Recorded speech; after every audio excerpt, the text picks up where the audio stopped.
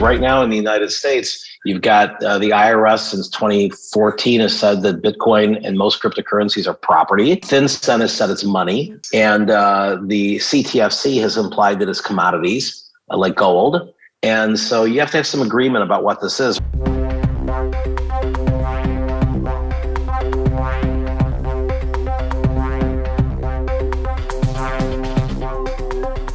Welcome to the B2B Lead Gen Podcast, your weekly audio masterclass on converting leads to revenue. I'm your host, Eric Schwartzman, author of The Digital Pivot. Let's do this.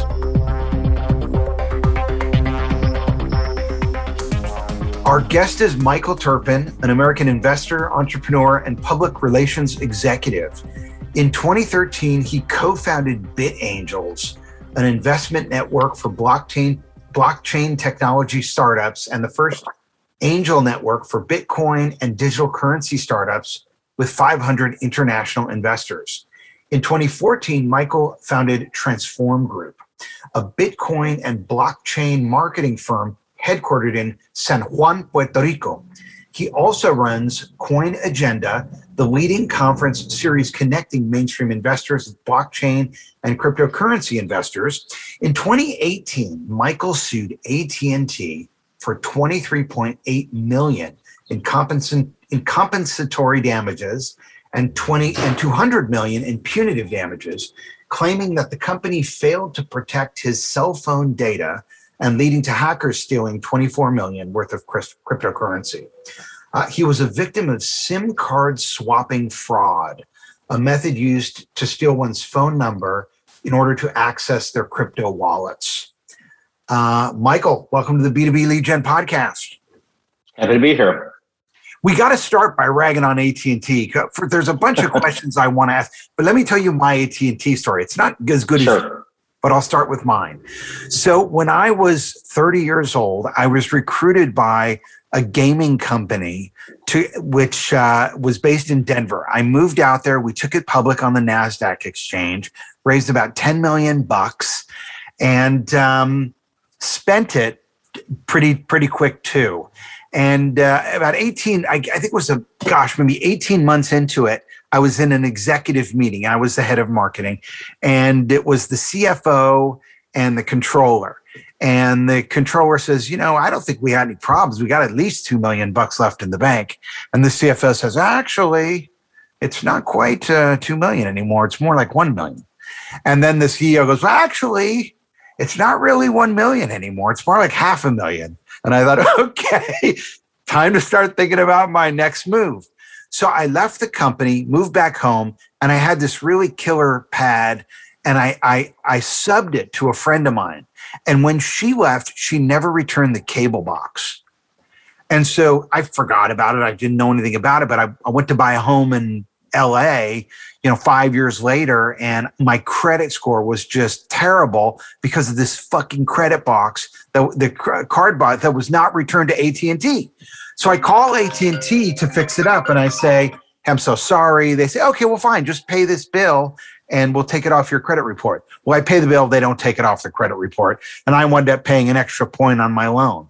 And ever since then, I've never spent a nickel on AT&T, even though they got the iPhone first. I waited until someone else got it just so that I didn't have to give them a nickel. But now I see you actually have the coup de grace AT&T story. Well, obviously, the cable division, I think at that time, DirecTV or whatever, is completely different than the mobility division. But this is really, a problem across multiple phone carriers. And it's something that, aside from my, federal lawsuit against AT&T for their responsibility in my case, I think that it's something that going forward, I've also reached out to the FCC, who can, mandate that changes happen in the way that telcos in the United States safeguard data. And, they slowly started protecting data when it came to robocalling. And it took years for, new actions to come around, and they finally did. But, just the simple act of mandating that a telephone company protect your PIN code by making it pass fail. So if you go to a bank and you tell the teller, I'm sorry, I forgot my ATM PIN code. Can you just do it for me? They can't, right? You have to go to the fraud department and like say you lost it or whatever, and they'll regenerate a new one. There's a structure that means that an employee of Wells Fargo, Bank of America, whatever, can't just look up your PIN code and take money out of your account. Unfortunately, and this is across most industries, you have to punch in a PIN code, even for, Delta Airlines or Marriott. And, it's just shocking to me that a place where the maximum amount of damage can be done. It's not just cryptocurrency. This is also done with sometimes bank accounts, with people going and stealing social media accounts and doing damage, with criminals even going in and applying for new lines of credit in your name, all the things you can do with the digital identity theft. And this has been going on for quite some time. And so obviously the punitive part of our case is that, we believe, as my lawyers say, on evidence and belief, that AT&T senior management knew about this a long time before my case came around, and didn't do anything to change their practices, which again could be completely averted if they simply had a pass fail. If when you go into a store, or you call on the phone or whatever, you say, okay, what's your 4-digit, or in the high security cases like mine, 6-digit PIN code, they say punch it in, or a robot voice says punch it in. And if it's not correct, you say, I'm sorry, you have to try it again. And it's simply pass fail. It's called a covered password. In the case of AT&T, and quite frankly, most of the other telcos, anybody who works there, including agents who are not even AT&T union employees, they're just people who are hired by the retail store, which is owned by a third party, they still have the equivalent of White House, high security access to your account. They can just go in, they can say, you came in here, your ID didn't work, but I believe you. I'm going to put in the thing that you showed me an ID. And then I can just, on my own authority, a 19-year-old kid in a retail store, change your card without ever calling you. And that's what happened to you, Michael? That's exactly what happened. It's exactly what happened to me. Well, so what have you learned from it in terms of now, how do you store your cryptocurrency? Is there a workaround to keep cryptocurrency safe? Well, the workaround is for AT&T and the others to change their practices, because that's the only way. Otherwise, your crypto is always a risk. Well, it depends on what you're talking about. I didn't lose any Bitcoin. I didn't lose any Ethereum. These were all things that came from native wallets, and native wallets are designed by the manufacturers of the currency. And there are, I would say, until they change their policies, there is no way to ensure that a really top hacker can't go in, bribe someone at AT&T, because there's long evidence that they've been bribing these kids who are usually about 18 or 19 years old, first job that they got. And, there have been people already jailed for this in a famous case where about 50 different people were hacked during a period of time, including the Consensus 2019 Blockchain Week conference in New York. There was a, again, 19-year-old, same age as my guy at the AT&T store, who we contend was bribed, and upon evidence and belief, as my lawyers say. This other guy went to jail because they found that he took $5,000 to turn over 50 phone numbers. And that's what these kids do. They're like, minimum wage or barely above it. And they get contacted by these gangs to say, hey, how'd you like to make some extra money? All you have to do is just do as we say, and we'll give you $100 a number. Well, $100 a number, and they make, millions on a couple of the ones that they're able to get through. And where did the money wind up going? Do you know? Yeah, of course. We were able to track it.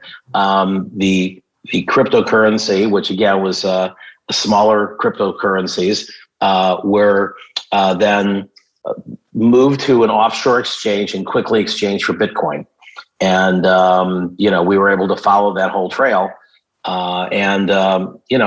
We we have a confession from the main person involved, and we've got a judgment against one of the criminals and a partial settlement for one of the other criminals. So there's no doubt of what happened in terms of the actual movement and what the criminal gang did. But we believe that AT&T is liable because had they had better security, which they've been ordered to have better security under various federal regulations, and my lawyers can explain all the different statutes that they have violated in their actions. But if they had done the simple protection of just covering the password, none of this would have been possible. So look, I know there's so many people out there talking about crypto this and crypto that, and this stuff inside out. Some of us are still trying to figure out what the hell it is. So let's give you the chance here to tell us very succinctly, what is cryptocurrency? Sure. So cryptocurrency is effectively a public blockchain. I think that cryptocurrency is not a great word because for the most part, it's not treated by most governments in the world as a currency. It's treated as property or as a commodity. If they called it crypto commodities, that might be a better word. But effectively, Bitcoin was the first cryptocurrency and the first blockchain. That's where the concept came from. And Satoshi Nakamoto, who's the person or persons under a pseudonym, who created the white paper in late 2008 to kind of bring cryptocurrency into the world. And the idea was it was a response to the 2008 meltdown of the markets and massive money printing and bailouts and all the games that the central banks have been playing since we went into a fiat world that's not backed by gold. Really to look for a better kind of hard money to back stores of value and to have a peer-to-peer payment system was the original sort of concept of the 8-page white paper, which anybody in the world can look up on the internet, the Bitcoin white paper. It's only 8 pages long, and that's what everything developed from. And then in January, Satoshi, did what he said he was going to do, and he created the Genesis block. So a blockchain is a distributed ledger. It's run on thousands of computers all around the world. It's not owned or run by anyone. It's open source code. When you say distributed ledger, it's a spreadsheet. Well, it's more than a spreadsheet. It is actually a network of computers where anything that is done on one is then copied onto all the other nodes in the network. So in other words, if you have 10,000 computers running the Bitcoin blockchain and 9,800 of them shut down, just like the internet, the internet was modeled as a distributed architecture, so that in the event of a nuclear war, you wouldn't have a disruption if there were any, two nodes left on the network that could connect each other, and you didn't have the former, hub and spokes model that the client server architecture and mainframe computers were built on. And so the internet was the original breakthrough that really enabled cryptocurrency and blockchain to exist. And what the original blockchain, as proposed by Satoshi, did was it created an original innovation based on putting about 5 or 6 existing technologies together in a brilliant manner.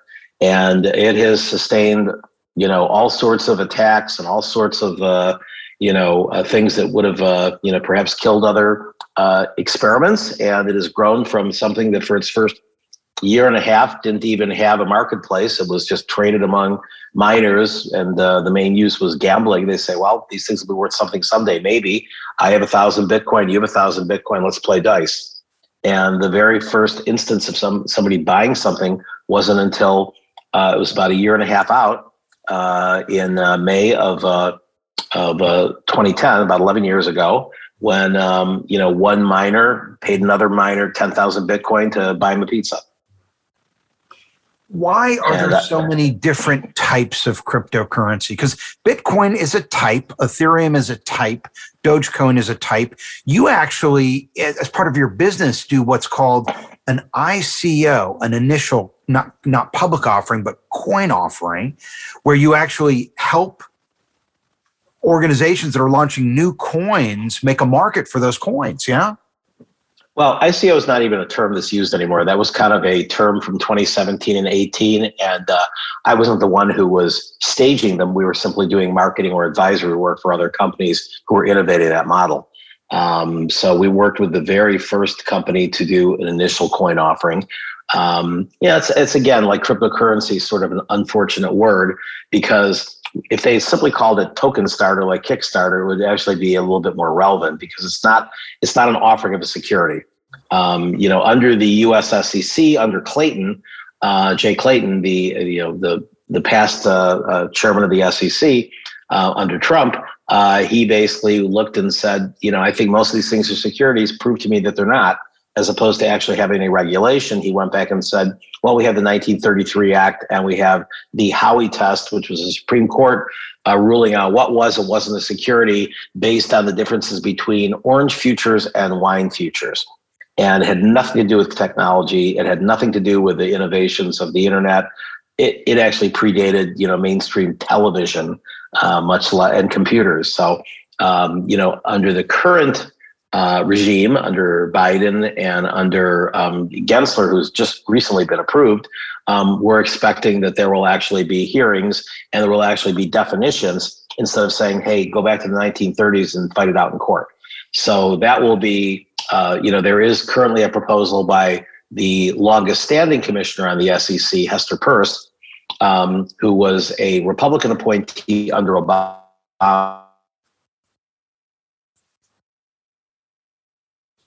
So she's a little bit apolitical, in control as the chairman. So now you have a 3-2 majority for the Democrats. But, for the most part, I wouldn't say that it's really kind of a mainstream political issue. I think it's really a definition of trying to figure out what regulation to put this under. Because right now in the United States, you've got the IRS since 2014 has said that Bitcoin and most cryptocurrencies are property. FinCEN has said it's money. And the CTFC has implied that it's commodities like gold. And so you have to have some agreement about what this is, or else, everybody has to kind of just guess on their own. And for the most part, what they've done is American entrepreneurs have left the United States and simply done everything outside of the United States because they're just afraid that they're going to get it wrong, because there's no clarity about what getting it right is. And so most jurisdictions outside of the United States and a few other jurisdictions, have said, no, we know what it is. I mean, Singapore has said what it is, and some other places have said, yes, if you do a token generation event in our jurisdiction, here are the rules. Within the United States, Wyoming has said, we will exempt you as not being a security if you meet the following criteria, because the SEC has said Bitcoin is not a security. They said Ethereum is not a security, but they had this kind of vague definition that if you're using a token to go and build something that doesn't exist, then it's a security, which is kind of an odd thing, because that's what Kickstarter does, right? And Kickstarters are typically not considered securities because you don't have any equity interest in the company. And so we're in this very gray area right now that most entrepreneurs simply don't deal with the US, and they simply go offshore and they start companies in Singapore. And it's a shame, because this is all taxable revenue that is saying we want to be a U.S. company. And so there's been a flocking of companies to Wyoming, because Wyoming, which 2 years ago was 2-3 years ago, I forget when the first legislation was, very, kind of, I wouldn't say anti-crypto. They just simply, their existing regulations said you couldn't even, donate Bitcoin. And then that was considered money laundering of some form. And Caitlin Long, who is an incredibly bright woman, a friend of mine, who, graduated from the University of Wyoming, went to New York, spent 25 years on Wall Street at Morgan Stanley primarily, and then got into cryptocurrency early. She wanted to go and donate Bitcoin to her university. And they said, well, you can donate cash, but from our reading, it's against the law for you to donate Bitcoin. She said, that's ridiculous. She moved back to Wyoming. She got that law changed and clarified in Wyoming. And while she was there, she decided that she could turn Wyoming into a crypto capital for the United States. And she, working with the Wyoming governor, the Wyoming legislature, have now passed over 70 laws. And there's been a boom of companies moving to Wyoming to do token sales there, because Wyoming will go and say, under our securities administration, we will say, if you are this, this, and this, we will say you're not a security, and you can go and raise, you can sell your token and will not be considered a security. It'll just be considered like a crowd sale, like a Kickstarter, and which is taxable, right? So it's 21% tax. Walk me through that, because if I have cash, right, and I wire it to my Coinbase account, right, and then I buy cryptocurrency, and the cryptocurrency goes up, and then I want to sell I want to take some of my earnings off the table, I pay capital gains tax on that? Yes. How does that work? I guess when I transfer it out of Coinbase, or this is a taxable event. So the taxable event is anytime you trade it. Before 2018, it was only when you turn it into fiat currency. But in January of 2018, they implemented something called the GILTI tax, GILTI. I like to say it's you're guilty until proven innocent. And so if you bought Bitcoin for, say, $10,000, and then you end up saying, I think Ethereum is better, and you end up buying Ethereum at $1,000, a year ago or whenever it was last $1,000, you have to immediately pay tax on your profit from Bitcoin from 1,000 to Ethereum, even though you don't cash it in. You have to sell enough to be able to pay the tax on it. That happened in 2018. So when you had your difficulty with AT&T, and when you were robbed coins in native wallets. It didn't affect your Bitcoin or your Ethereum. Just really quickly, paint a picture for us of the different types of currencies and how they're generally used. Sure. So again, a blockchain is open source software. Bitcoin is open source software. And, Satoshi came out and said, this is a peer-to-peer money system, but, it'll develop as the world wants to develop it.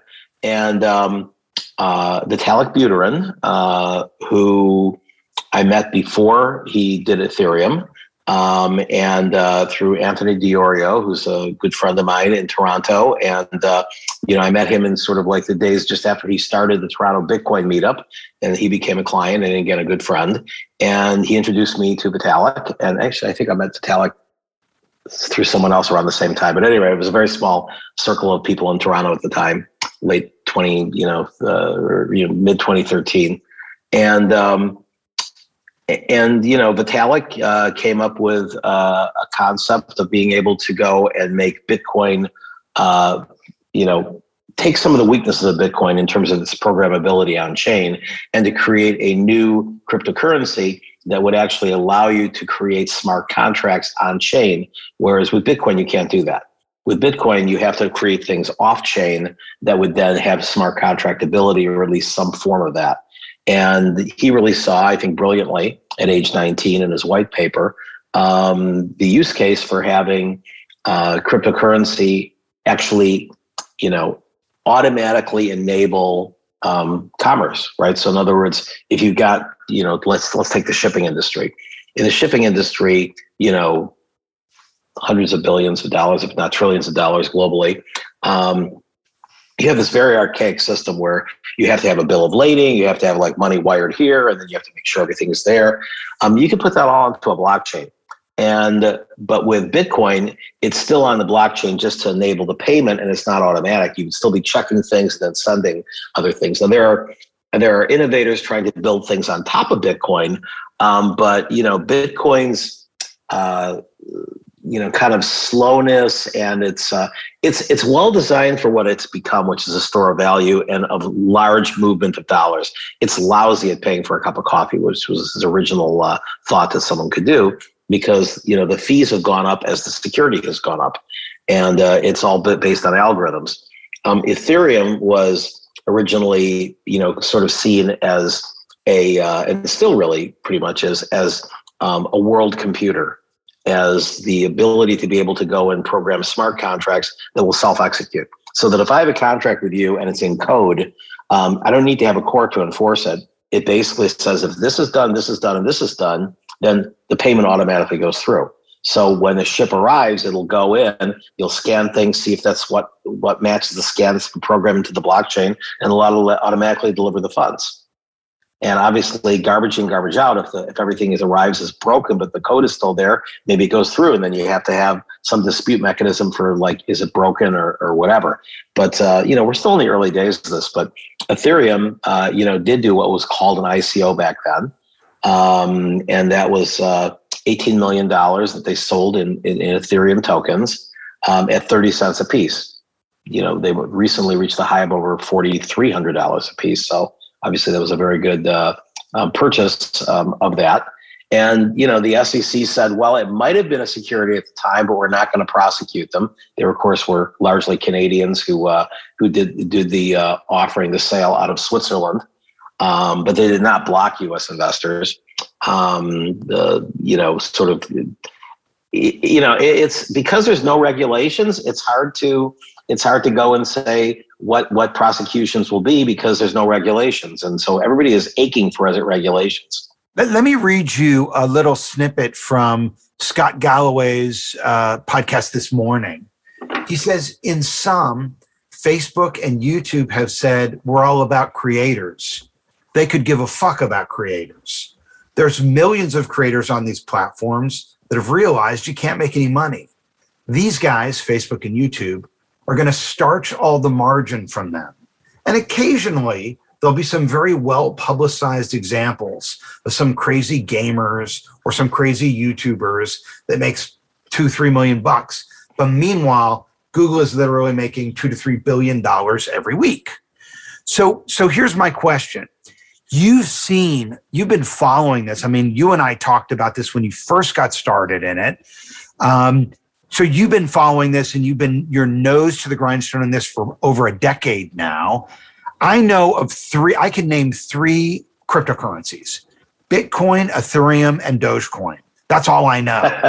So you probably didn't know much about Dogecoin until Elon started tweeting about it. So the question is this. Is it the same thing as the social networks where everyone's sort of running in and 2 or 3 people get lucky and wind up becoming mega influencers and making all this money, but everyone else is just starching all the margin for somebody else to make the money?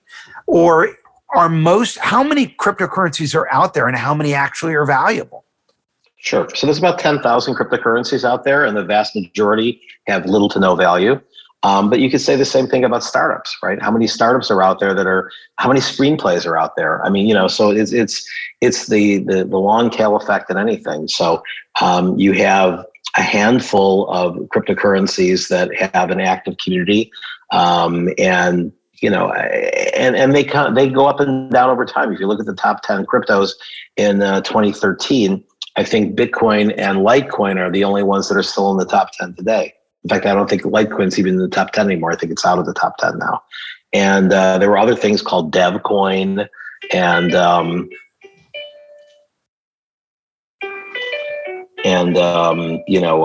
Namecoin that are were in the top 10 then, and that are infinitesimally small now because their communities kind of went away. I mean, Namecoin, for example, its initial purpose was to act as a token that you'd be able to go and build domain names on and have them be decentralized. It was a great idea. They just didn't, execute well. And they had sort of like, all these kind of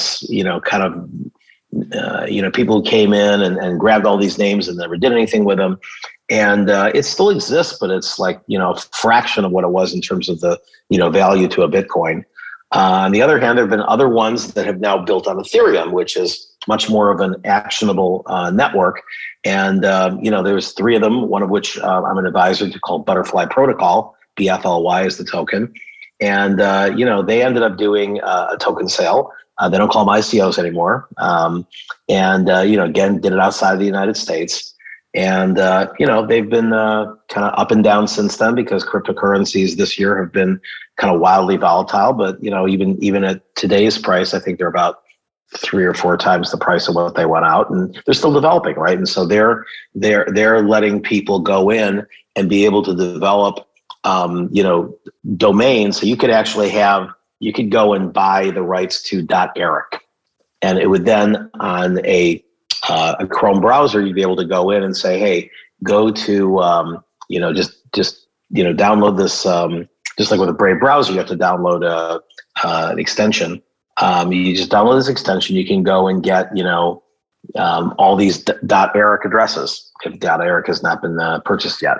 And so there's a few other entities out there that are doing similar things. One has the .nft domain, but again, you need their extension. And they're all let me ask you something about NFTs Ethereum for a second. Sure. So if I wanted, I have a book out. I have a new book. If I wanted to sell my book as an NFT, how would I do that? So we're still early in the NFT process. I mean, you could literally just mint it and put it out there. And you just what is minting? have to. What is minting? Minting is when you actually go and you issue the NFTs because they're non-fungible tokens. Bitcoin is a fungible token. One Bitcoin is just like another Bitcoin. They're completely exchangeable for one another. NFT stands for non-fungible token. So on certain blockchains, you have the ability to go and mint a token that has completely different capabilities, or not capabilities, but properties than other ones. That the original concept of an NFT was actually called a colored coin, where you took Bitcoin and you'd say, hey, I have one Bitcoin, which maybe back then was only worth $10 or something. And each Bitcoin has 100 million pieces called Satoshis. And you would go and say, I'm going to take this Bitcoin. It's always going to be worth at least one Bitcoin. But I'm now going to go and put memos in the field saying, access Eric's book or whatever. And if I had that particular coin with that memo field in it, I could go in and send it to a program that would then unlock the ability to get your book. However, because again, not PDF, a Mobi file, like what would they unlock? Whatever you want. So if you're getting now to the more up-to-date version, which runs largely on Ethereum, although anything running the EVM and other smart contract oriented blockchains is able to do this, as well as some that are non-smart contract, it's able to go in and create a secure. So it's still very early in terms of the technology. But right now, if you look at the $70 million NFT that Beeple created, there's a unique token that is issued on Ethereum using the ERC 721 standard, which is different than the ERC 20 standard for fungible tokens. And you would have the private key that would unlock that, and nobody else in the world could unlock it. So then with something like a book, if I were to sell it as an NFT, would I be selling the rights of the book, or how would it? No, like you only could one sell person whatever could read it? you could sell whatever you wanted. I mean, the typical thing is you would sell perhaps say 1,000 books and you would mint 1,000 NFTs. And so I'm actually an advisor and investor in a company called Rare, RAIR. They're at rare.tech, that is taking a watermarking technology on a blockchain that will simplify the security, as well as, because right now, if you want to have a book out, you have two choices. You either, well, I say three choices. You go to a publisher and they do everything for you and they take, lion's share of the profits. And then even on the ebook sales, they have to give up, say, 30% to Amazon before you then get your royalty, which is 10% or whatever it's going to be. Or you can go directly to Amazon and just sort of be under the great unwashed of the non-traditional publishers, and they'll take 70%. And then you have to kind of fight out for visibility there. And if they don't like it, they can say, we're not going to put your book up. Or you can go and just have your website, put your PDF up, and just hope these people don't copy it, or put some kind of watermarking on there, which usually there's hacks for. So what Rare does is it enables you to still put something on your website, as well as different portals that could be powering. And you can say, I'm going to be issuing 1,000 NFTs for my book. I'm going to be charging $20 for it. The way Rare works is you get to the standard, but again, it's customizable, is that you'll get 90% of that. So you'll get, $18 out of the 20.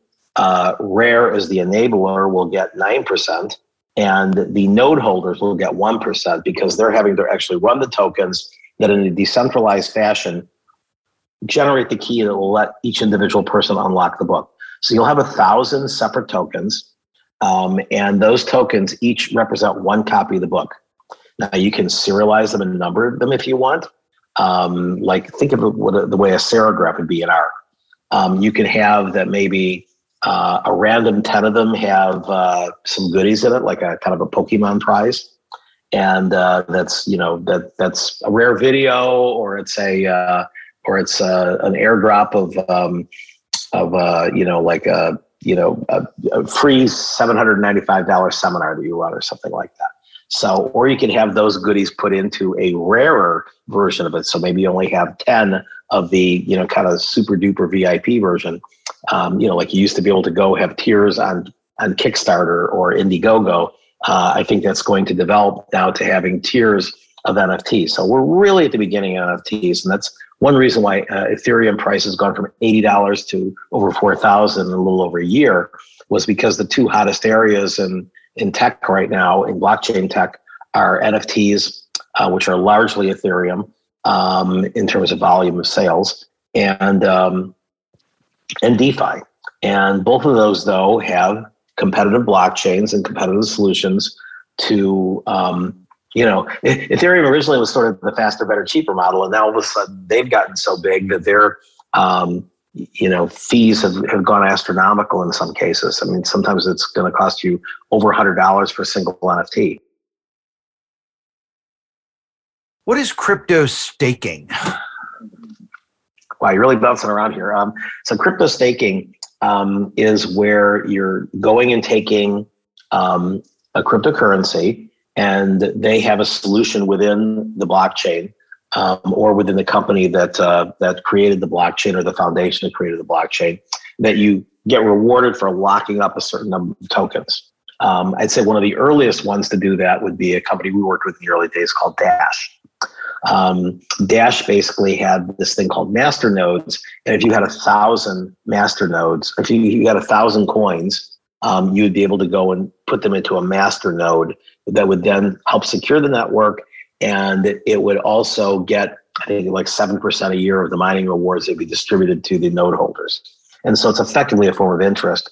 Although the IRS has implied but not made any formal statements that it's considered ordinary income as opposed to capital gains. Is there an easy way for someone who's listening to this? They've got some risk capital, they got 10 grand, 50 grand, and they want to get it into crypto, but they don't want to spend a freaking week learning which app to use and what a cold wallet is and which one to buy and how to do it. Is there an easy way to go to just get some money into crypto and put it on the shelf? That's like saying, is there an easy way to be an entrepreneur or an easy way to become a millionaire?